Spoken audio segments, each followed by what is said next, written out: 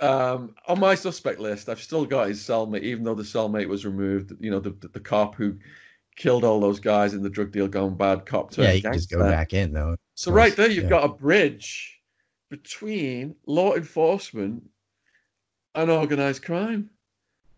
And that bridge could easily have been utilized by the cabal that wanted to get Epstein eliminated. So yeah, it's a very excellent point. You know that organized crime could have been involved. All right, I'll go back to what Eric. You had Patrick Ho in the same prison too, who was laundering money to Africa. Excuse me. In Chad and Uganda for bribes, and Epstein and Maxwell briefly bragged about how what that they done that. Man, I'm getting something in my chest. Sorry, You have, but have a drink of water while I broadcast what Weinstein sure. is it Weinstein says next. Now, we have not recorded the no comments, or we don't discuss sources and methods. That's typical in these stories, where you should be able to say, can I at least get a statement that we would never condone activities to be used for intelligence gathering purposes? All right. The next question. Jeffrey Epstein was supposed to be a hedge fund manager of some kind, and he had extensive offices at a place called Villard House, the former Helmsley Palace. This trophy building is a place that I myself dropped off materials for Jeffrey Epstein to review in connection to a hedge fund matter. What I want to know is, where are the trading records from Villard House? It would be almost impossible to go back in time and fake trading records for a billion-dollar-plus hedge fund.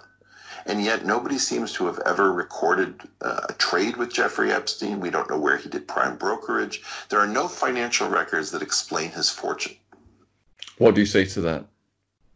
It's because Jeffrey Epstein was a cutout. He wasn't really a hedge fund manager. As like I said earlier, that was to explain his renowned income.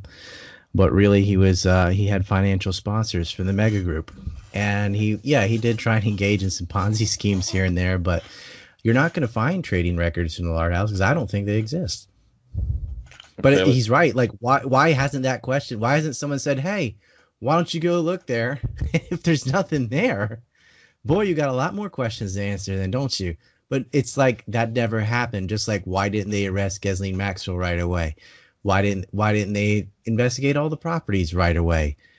And the reason is because anytime Israeli intelligence is involved in a crime, the American government's not interested in figuring out who did it because they already know. Okay, let's keep going with this then. Are those publicly available, or should those be publicly available? I don't even care about that. Where are the records? If there are no records, I mean, presumably this person paid taxes. Presumably this person had to make SEC filings. I don't know.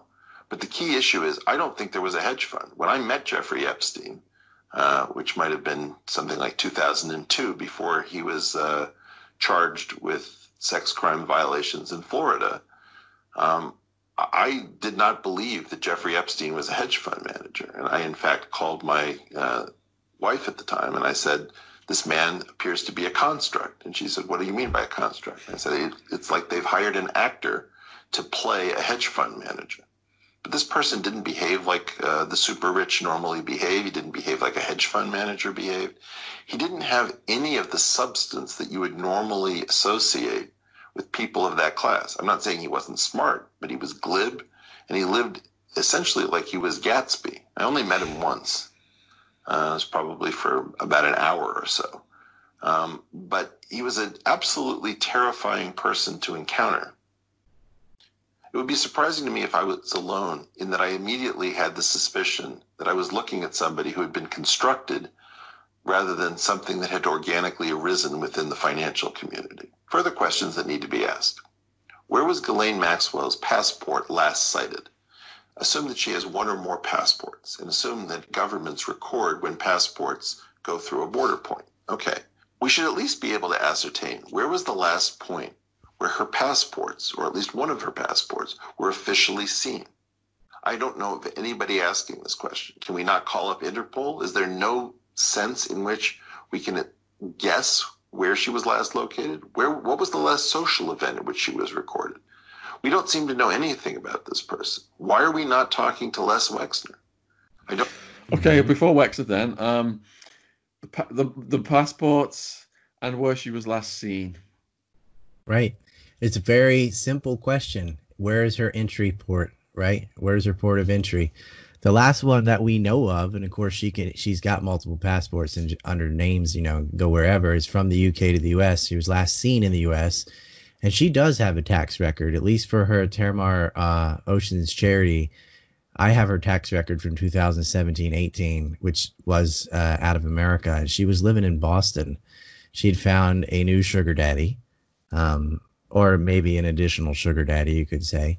And that's the last place we knew where she was. Now, I think she's still in the U.S., even though I know she could flee to Israel, and they would definitely harbor her there. But if she went to Israel, she would have very little freedom. Excuse me. Freedom of movement. And the U.S. is a very big place to hide, and she knows a lot of people, a lot of connections, has a lot of cash. But we don't really know. That's just the last place. But what the government has the power to do, excuse me, is simply ask, where was her last time she officially used the passport with her name on it? And that wasn't done. So Eri Ben Menashe, I think, speculated that she would be in Israel. Do you discount that? If she went to Israel, she'd be under house arrest, because they don't trust her, and she's not useful anymore. Her best bet is to stay low in the United States, but she could be in Israel. But based on the evidence, where her taxes were, where her money is, and where more of her contacts are, and where her sugar daddies are, we're all up in the northeast part of the United States.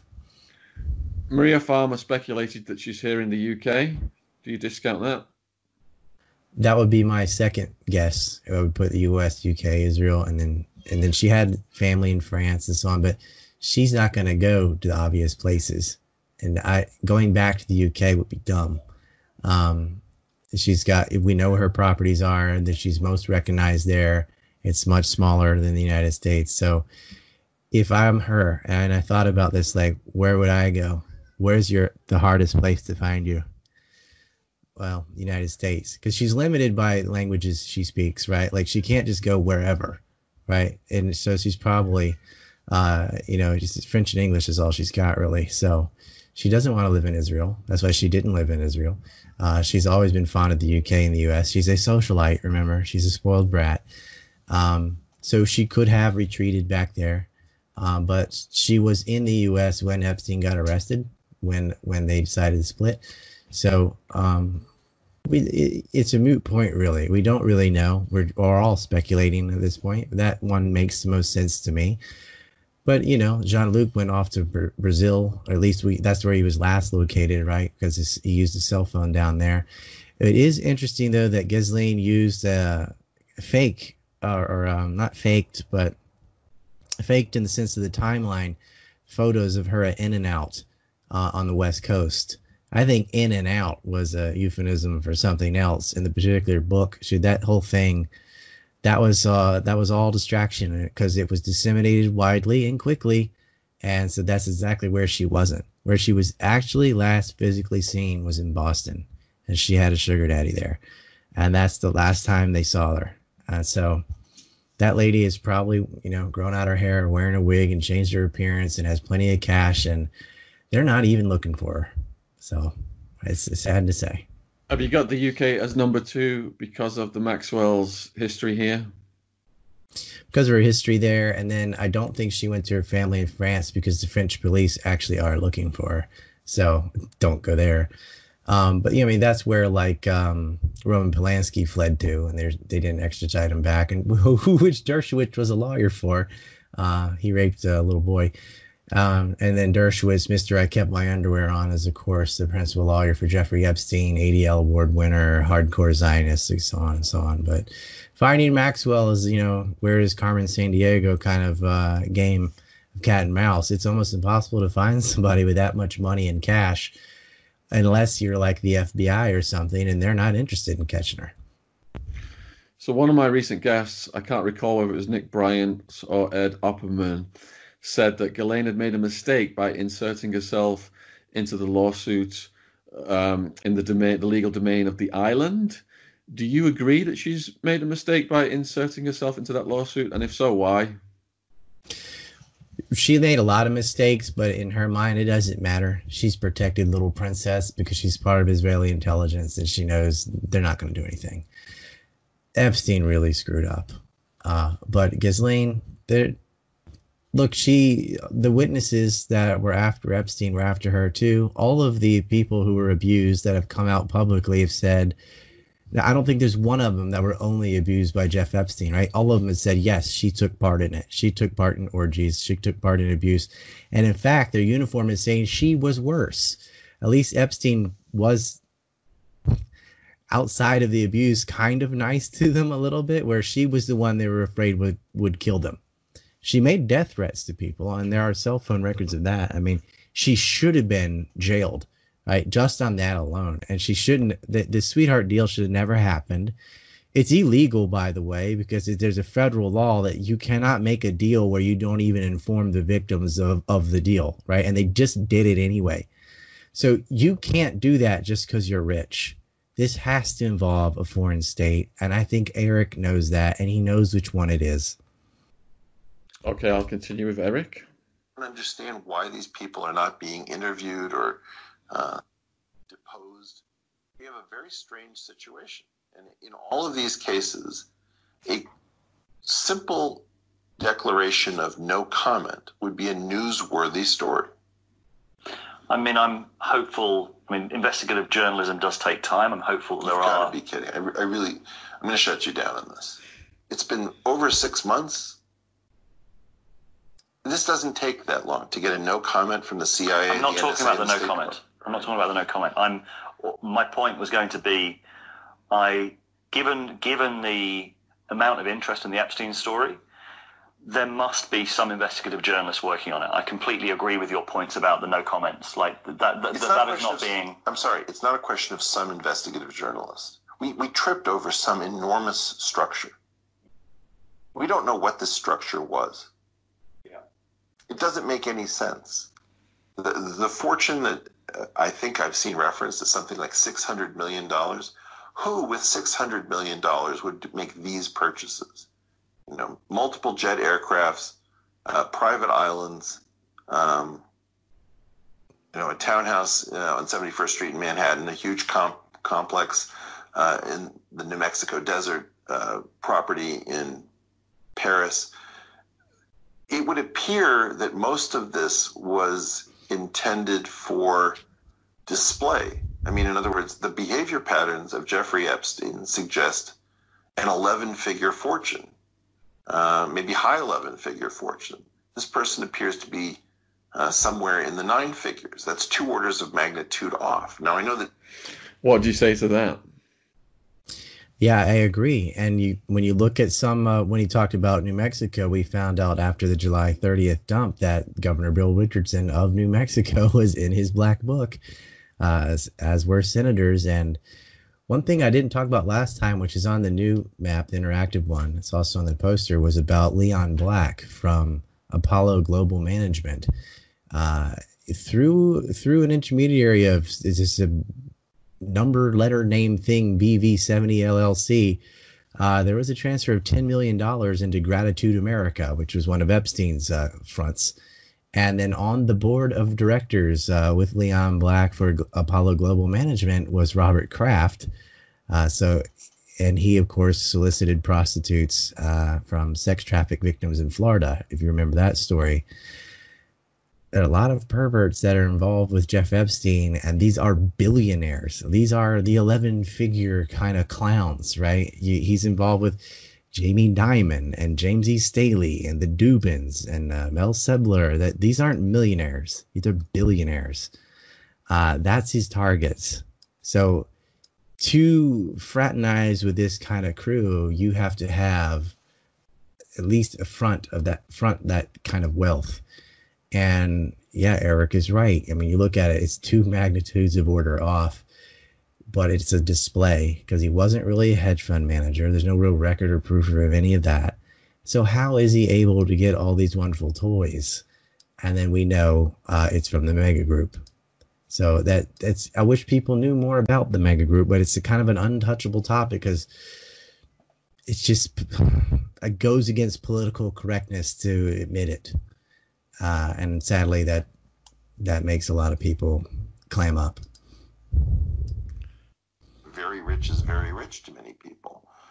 But, you know, as a person of much, much smaller means, I can tell you that if you hang around with people who are in this stratosphere, they behave very differently depending upon which order of magnitude they're at. And Jeffrey Epstein was at the wrong order of magnitude. He was behaving like a high 11-figure type guy, maybe, with what appears to be a 9-figure fortune.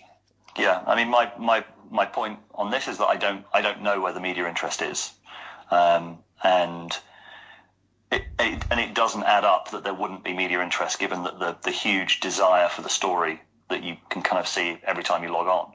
Anything, any scrap is interesting to everybody. Yeah, especially given that we already know the links to someone like Prince Andrew, the British royal family. This is potentially one of the biggest stories. Let's talk about that has ever happened. Well, let's talk about the interview with Prince Andrew. What was that? Now, I cannot believe my ears when very intelligent people watch that interview in its entirety and then say, well, he was unprepared, or it was a mistake to grant that interview. I think that that's not true. I think we have no idea what that interview represented. I think that interview was so bizarre and so clearly, it was almost like he was trolling the media who was asking him questions. Was he forced to give an interview and he decided that he would rather go down with the ship and give the world's worst interview? He could do stand-up and he doesn't even know. Realizing that he was completely trapped and that his best strategy was to make fun of the entire process by giving answers that were so implausible that no child would ever believe them. Whatever that interview was one of the most remarkable pieces of footage anybody has ever seen on television, bar. Do you think Andrew is that stupid and not that calculating? Oh my gosh, can you rewind to the part where he just goes, what was that? Reminds me, is it Billy Madison where the guy says, we are all now dumber for having heard that? It's like, at no point did you... To me, the reason this is so funny, though, is Eric Weinstein's he's a mathematician and he's a very intelligent guy, and he has a hard time understanding that anyone can be that dumb. But they can be that dumb.